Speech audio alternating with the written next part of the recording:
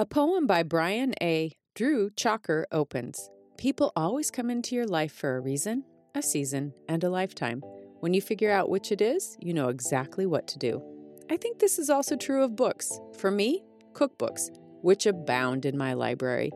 Some are beautiful reminders of projects with other creatives. Some have lost their covers from overuse. And some have several editions sitting in a row because they're iconic. Welcome to As We Eat, where we explore the intersection of food, family, history, and culture. We think there's something magical that happens when people get together and share food. Conversations seem to happen a little more naturally. We talk about our commonalities and our differences. We share stories, memories, and recipes. And we'll use food to take a journey that explores our human experience. Share some fun facts and some that aren't so fun. Talk about food history and how food connects and defines us. So if you've ever eaten, prepared, or shared food, then this podcast probably has something for you. Hi, Lay. Hey, Kim. How are you? I'm fabulous. What are you up to these days? Well, I'm waiting for Eric to come back. He's been gone for about 3 weeks doing a project over in Washington. And in that time, I have weathered frozen pipes, snow in the house, not because it was tracked in on my boots, and single-degree weather in the tiny house. I've learned a lot about this house. Yeah. Oh, I bet. So that sounds pretty unbelievable. Snow in the house sounds like not that much fun. No. But we were able to button some things up. I have to do a big shout out to Kevin, who came over and helped get the water running again. Thank you so much. But I'm looking forward to him coming home. Running a household is, especially a brand new household on your own. Yeah. It's a lot of work. It's tough. So, yeah, it is. It's super tough. Yeah. So I'm looking forward to have him coming home. Oh, welcome home, Eric. Thanks, Kevin, for taking care of our Lay. We appreciate you. Yeah.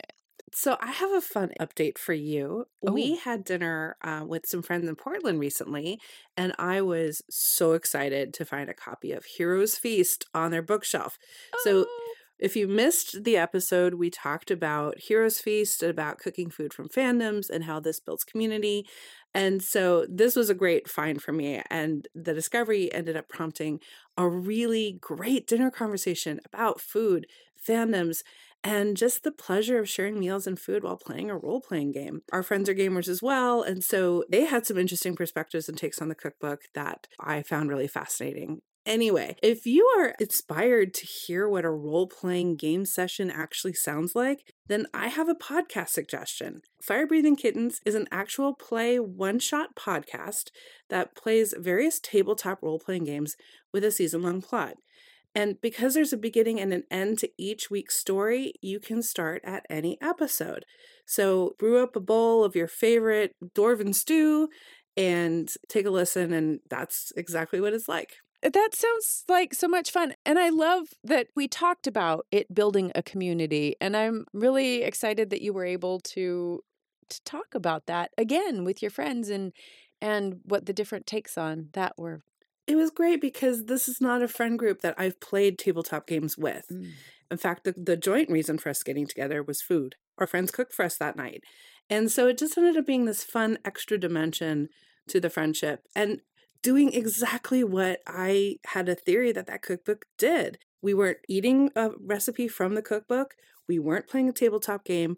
But here was this moment for us to talk about food and fandom at the same time, and just by virtue of me being curious about what was on their bookshelves. And so I'm with you in terms of the intro. You're talking about how the books in your collection sometimes are iconic. And so I'm really excited to hear more about our book today. The cookbook that we're discussing today has been referred to as a fundamental cookbook for any American cook, an icon in countless American kitchens, the single most useful cookbook ever, and as American as Stars and Stripes. Those are some pretty serious accolades by some pretty influential people, by the way. It's a cookbook that's in its 9th decade of printing. It's a cookbook much like the Settlement Cookbook that has a legacy of being passed down through generations. As a matter of fact, my 1964 edition has a quote at the beginning from Faust by Goethe. Quote, "That which thy fathers have bequeathed to thee, earn it anew if thou wouldst possess it." Awesome quote. Right? If we took this philosophy and the advice to heart with all of the things that are bequeathed to thee, I wonder what our landfills would look like. Right. But anyway, back to the cookbook. In case it's not obvious, the cookbook that we're going to be talking about is Joy of Cooking, and it was originally written by Irma Rombauer. As I mentioned before, the cookbook is in its 9th edition, and I just want to quickly go through these editions. The original edition was 1931, and it was, again, written by Irma Rombauer. Second edition, 1936. Third edition, 1943. And in this edition, she did, as many cookbook authors did during this time, put cooking techniques in that would help women with war rationing. The fourth edition was 1951, and this edition actually included her daughter, Marion Rombauer Becker's name as a co-author. The fifth edition, which was 1963, Marion Rombauer Becker took over as the principal author, making it the first edition without her mother, Irma, who had actually passed away in 1962. Wow. The sixth edition was 1975, and Marion was the primary editor on this one again. And then the seventh edition, the all-new, all-purpose Joy of Cooking, was 1997. This one saw Marion Rombauer Becker and her son, Ethan Becker, as editors, co-authors.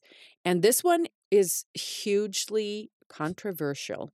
We don't have time to go into that, but just note that this one, the 7th edition, did receive a lot of controversy over it. The 8th edition was the 75th anniversary edition, and that was in 2006, and that was Ethan Becker, Marion's son, so Irma's grandson.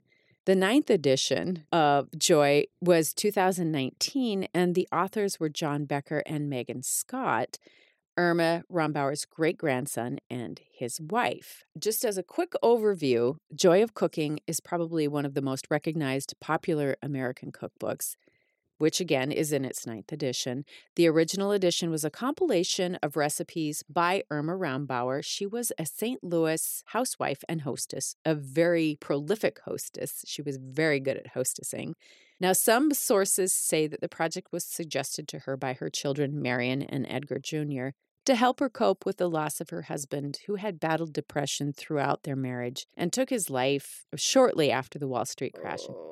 In Food and Wine, editor Kat Kinsman posits that Irma's friends were a bit perplexed by this decision to write a cookbook.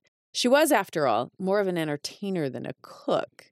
But, quote, she liked showing people how to whip dishes together quickly and get back to the party. So Irma gathered together family recipes and recipes that she solicited from friends to create the first edition of The Joy of Cooking.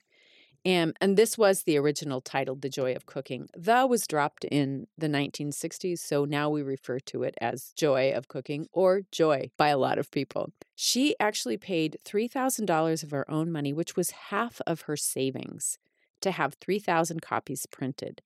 The initial success of Joy may be due in part to the fact that during the 1930s, households were letting go of home cooks and chefs and other hired help. And we've talked a lot about this, about how kitchen chores changed through the ages from industrialization, the 1930s during the Depression, when people had to let their help go because they couldn't afford them. Right. And Joy became this companion to these women, a lot of them who found themselves in uncharted territory. They were running households, but they weren't necessarily cooking, a lot of them.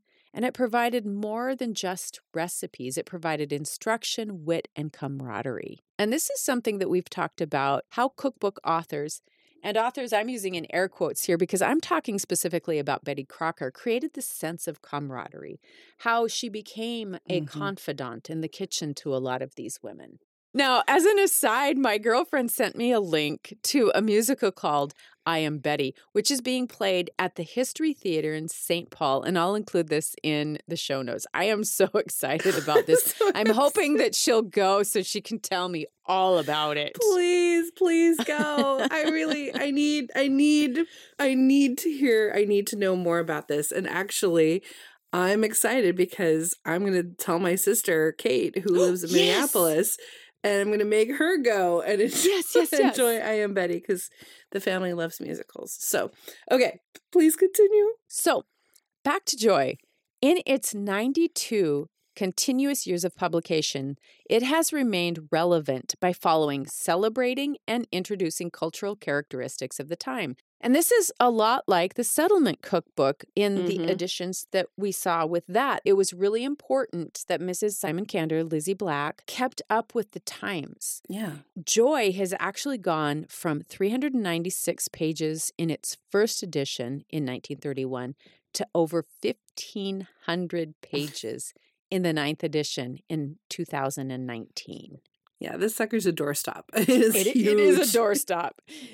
And in its almost 100-year history, Joy has been edited by 4 members of Irma's family.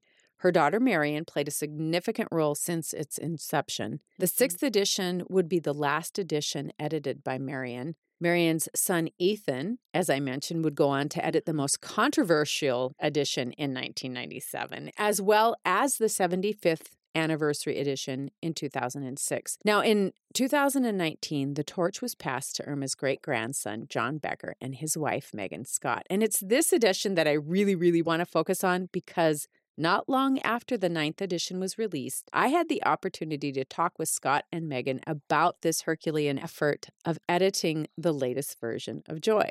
You did? You got to talk to them? Yeah. Like it was real people talking to? Know, oh my gosh, this is incredible. You've met cookbook celebrity. I mean, I know you've met several, but seriously, I'm impressed. But it's always fun to find out the behind the scenes and really listen to the reasons and the challenges of editing a cookbook. And as you said, this is the doorstop. And it's also, again, almost 100 years of being in circulation. And kept in the family too. Yes. That's the other part of this that I love so much is that you've got 4 generations of the same family. Right. Nurturing and developing this book. Yes. Yeah. Now, Joy was the first cookbook that Megan ever bought for herself. It was not something that was in her family. It wasn't a legacy that was passed on. She moved out of the house. She knew she needed to cook. So she bought her first copy of Joy, and she actually met John, her now husband, at a coffee shop in 2010. He was working in the coffee shop, and she discovered his connection to the joy of cooking, and he thought she was cute, and he was a little nervous about asking. So it was actually Megan who asked John out the first time. Yes. And she said, she discovered this connection to Joy, so she knew she had to ask him out. She also added, John is a very lovely person, so that factored into my edition as well, which is always a nice thing. Right. I love a meet cute. This is such a meet cute. I love this. Total meet cute. Love it. And it was a really super fast courtship, one that Megan said broke a lot of her rules about getting close. But when you know, she said. Yeah. Oh, that's so sweet.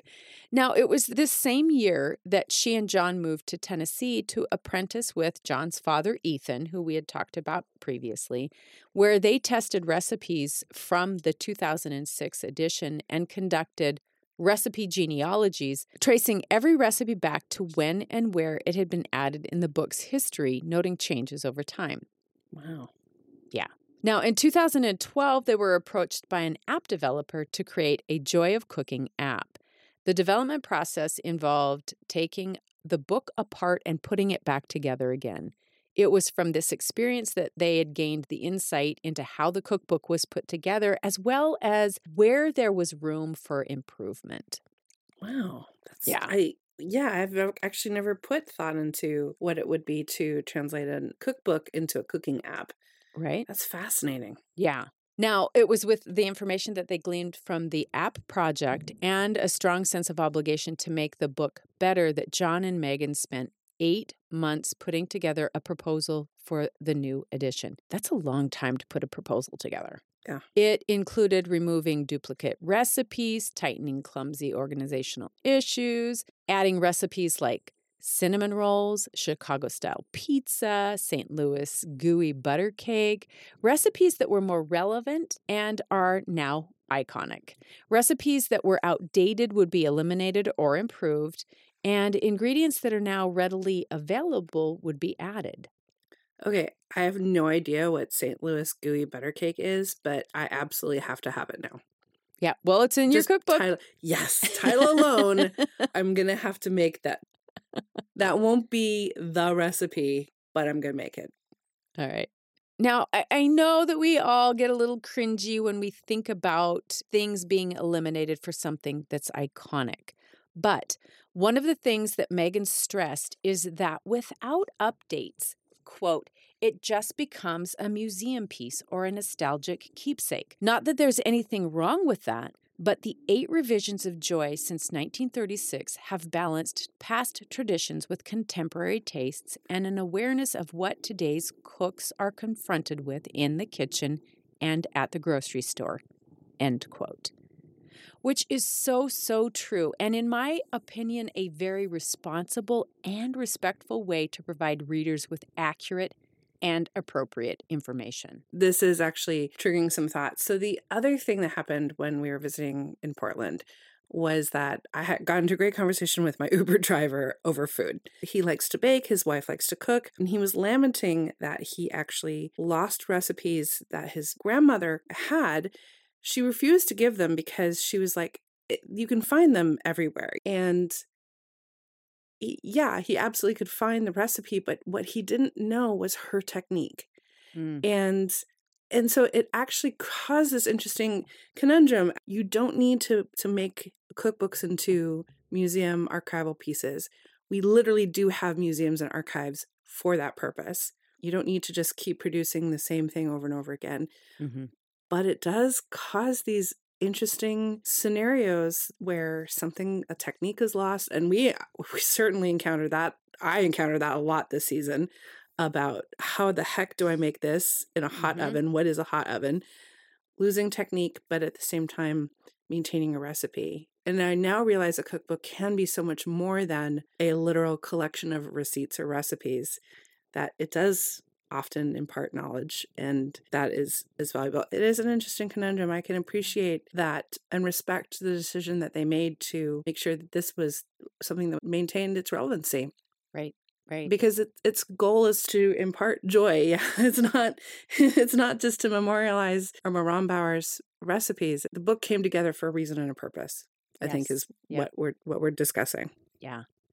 And I think that's a really good point. And, writing and editing a cookbook may sound like a dream job, but it isn't all unicorn cakes and rainbow cookies. No, it's not. John and Megan tested over 1,500 recipes and developed 600 new recipes for the 2019 edition. Now, as I mentioned before, the testing process started when they were in Tennessee working with John's dad. And this test kitchen was situated in a double-wide trailer an hour from the nearest grocery store. They would drive to Knoxville and spend an entire day shopping for the week's recipe testing. God forbid if you forget anything on your lists, Megan exclaimed. Jeez. Yeah. So just the physical location of the test kitchen itself added some complications to recipe testing. In 2012, publisher Scribner, who had hired a professional test kitchen in New York to do the recipe testing for the 1997 edition, uncovered a bunch of test notes. So we organized them, Megan said. With these notes and the recipe genealogies that they created working with Ethan, they started to develop a list. If they weren't able to find test notes for a specific recipe, it went on the to-be-tested list. And if the gathered notes from the recipe seemed out of sorts or had issues, it also ended up on this list of recipes to be tested. Once the new list was created, they started the daunting task of testing the required recipes. The recipe testing for this specific edition was done, quote, mostly in small kitchens with normal appliances, which we think was really important. We want to be on the same playing field as our readers when it comes to cooking conditions, Megan emphasized. Even when they hired 3 additional recipe testers who were culinary professionals, meaning they probably were either bloggers or recipe developers or food writers, but they were not chefs. They were first and foremost home cooks. Mm-hmm. And Megan says that some of the most edifying moments of the process included reverse engineering recipes. She explained this by using the example of, quote, hitting upon the process for Calabrian-style chilies. In our research, we couldn't find a recipe in English, so there was a lot of janky Google Translate clues and Italian YouTube viewing. The payoff for the recipe was huge. It was a multi-day process, but you end up with the real deal Calabrian chilies for all of your pizza topping needs. End quote. Mm-hmm. Other recipes were equally fulfilling. The Canelles de Bordeaux, which went through 5 iterations before they were satisfied, and the ciabatta recipe, for which Megan, quote, tweaked the hydration level and kneading instructions at least 6 times before the loaves had the proper bubbly crumb. End quote. Developing recipes which required extra research and testing provided what Megan said were the most memorable successes. That is a lot of iterations to go through when you're testing 1,500 recipes. Right? It kind of reminds me of an anecdote I heard about Julia Child where she did dozens of iterations on mayonnaise because she was a perfectionist, frankly. She really wanted the recipes to be so easy to do that there was never a moment of interpretation, but that they also had to taste right. So I really appreciate the fact that they did that much recipe testing on that many recipes. That's unbelievable. Yeah.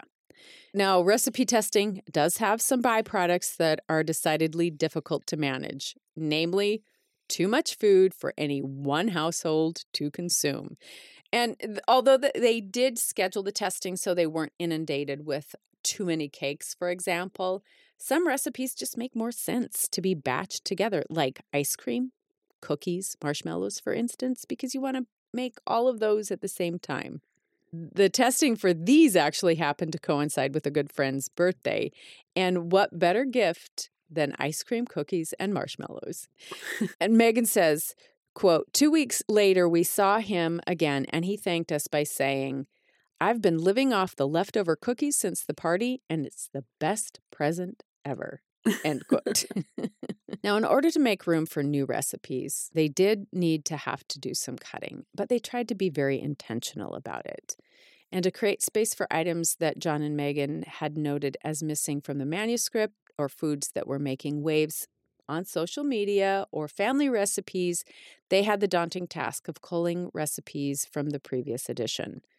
And Megan says, quote, we wanted to include recipes for dishes that people already want to make because Joy has always been a cookbook that provides solid, reliable recipes for classic dishes. In this edition, we had to try to expand that definition of classic.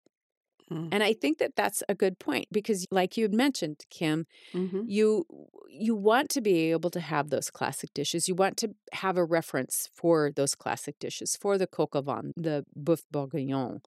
But we also have other dishes that now have become classics. I can't imagine having to have that job of deciding which recipes needed to be culled. Right. Although I think in some instances, there were some recipes that were easier to cull than others, like shrimp wiggle, which is shrimp in a ketchup bechamel sauce with peas that's served over toast, or golden glow salad, a sweet and savory gelatin salad that involved orange juice, chicken stock, and mayonnaise to garnish it.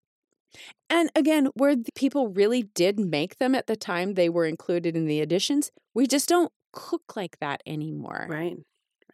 They also did consolidate some recipes. As an example, the stuffing chapter contains several variations on a basic bread stuffing. So what they did is they included an additions to, which gave the overarching recipe. But then in addition to that, you can add this, this, and this, so that they did consolidate a lot of those that made room for other recipes like the St. Louis gooey butter cake. And where appropriate, head notes of recipes became home to variation suggestions. So like in the recipe pancake, the head note includes the silver dollar pancake recipe. Rather than here's your pancake recipe and here's your silver dollar recipe, the head note says, you can make these smaller so they're silver dollar pancakes. Right.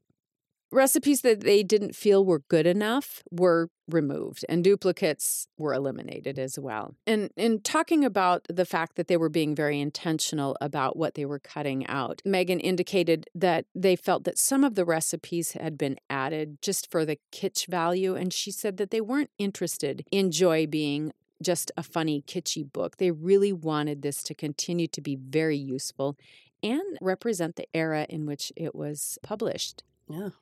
Joy of Cooking has sold over 20 million copies since its inception, so it's clearly one of America's favorite cookbooks. And John and Megan believe that the early success of this cookbook had a lot to do with Irma's personality. In that era, cookbooks were pretty dry and utilitarian. Irma's book was different.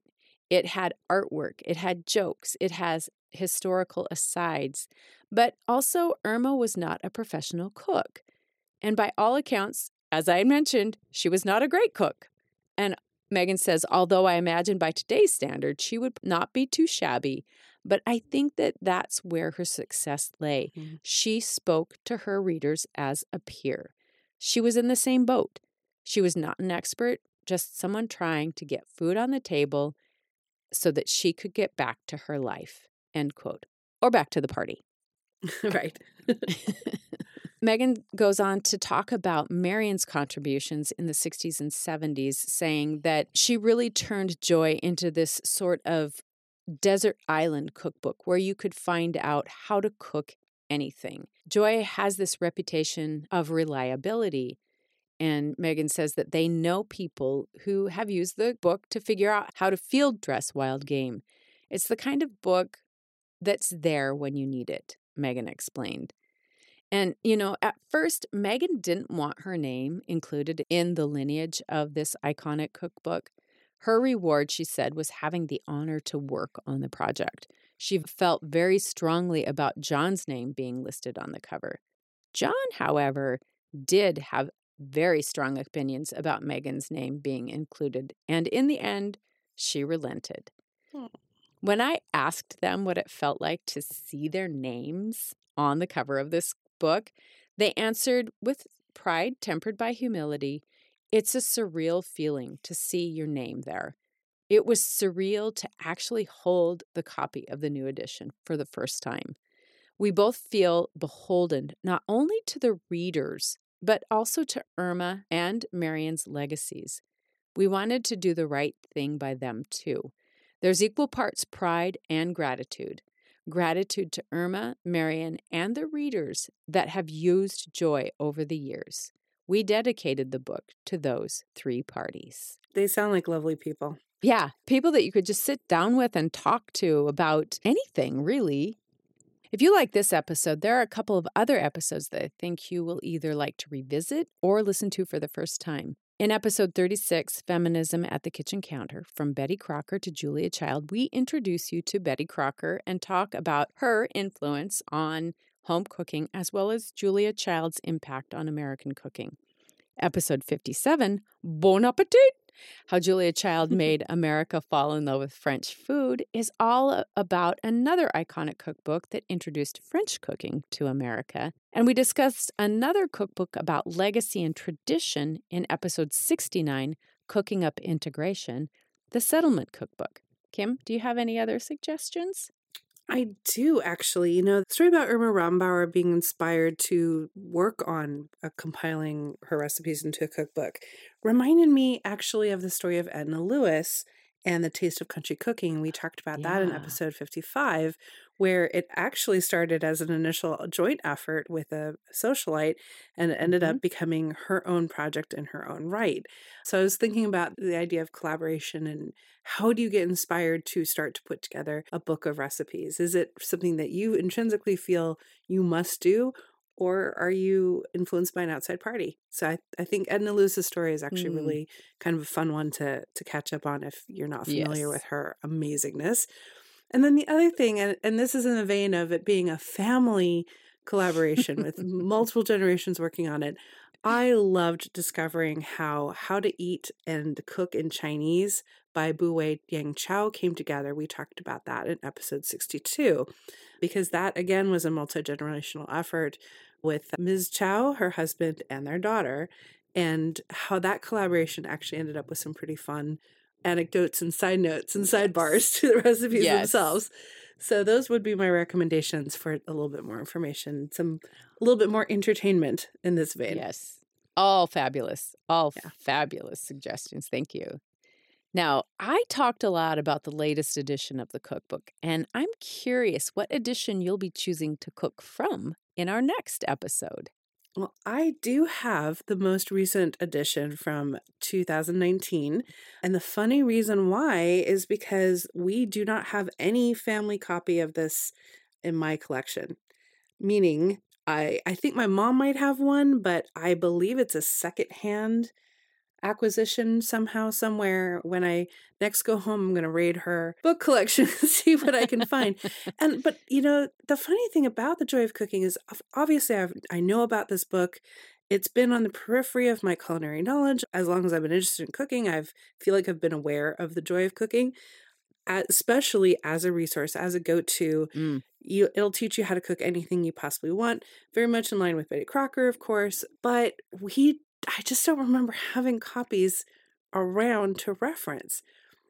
And it makes sense to me now that I understand the history and the timeline of the editions. My parents were married in South Africa in 1971, and that is very much between two editions of this cookbook.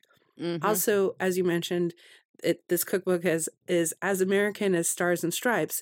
And frankly, my family is not of an American origin. I've mentioned this many times before. No surprise to anyone. So clearly this was not something that my parents would have received as a wedding present. And by the time they immigrated to the United States, I don't know how they would have ended up with a copy of it either. So I'm cooking from the latest edition. I'm so excited.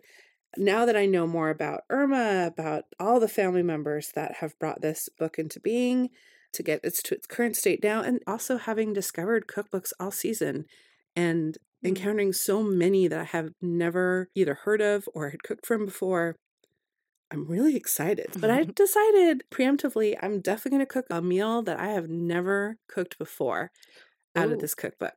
So I really appreciate, Leigh, you bringing this one up into our season, into our show, and love that I get to hear secondhand from Megan in such detail. You clearly covered a lot when you talked to them, and how exciting for you to have had that experience, and exciting for us to be able to hear about that. I don't know how else we would have heard those stories. Yeah, it was a lot of fun. I was very honored that they allowed me to interview them. Yeah. For more information about today's episode, check out our website at asweeat.com. Follow us on Instagram at asweeat, and please join our Table Talks about food and recipes community on Facebook. And so you don't miss an episode, subscribe wherever you listen to your favorite podcasts. And if you enjoyed this episode, we would appreciate you rating or reviewing, or both, the podcast on Apple Podcast or Podchaser or Spotify. These reviews and ratings really help us to grow our community, and we love to add more people to the As We Eat community. We also publish the As We Eat Journal on Substack, and this is a monthly collection of stories and favorite features and recipes touching on a theme. This month, we have focused on foods and techniques that bring us closer to comfort. Subscribe now and give a gift subscription so you won't miss a single tasty bite at asweeat.substack.com. You've been listening to the As We Eat podcast. part of our curiosity-driven project, serving up how food connects, defines, and inspires by blending a bit of research with a dash of humor and a whole heck of a lot of passion. So much passion.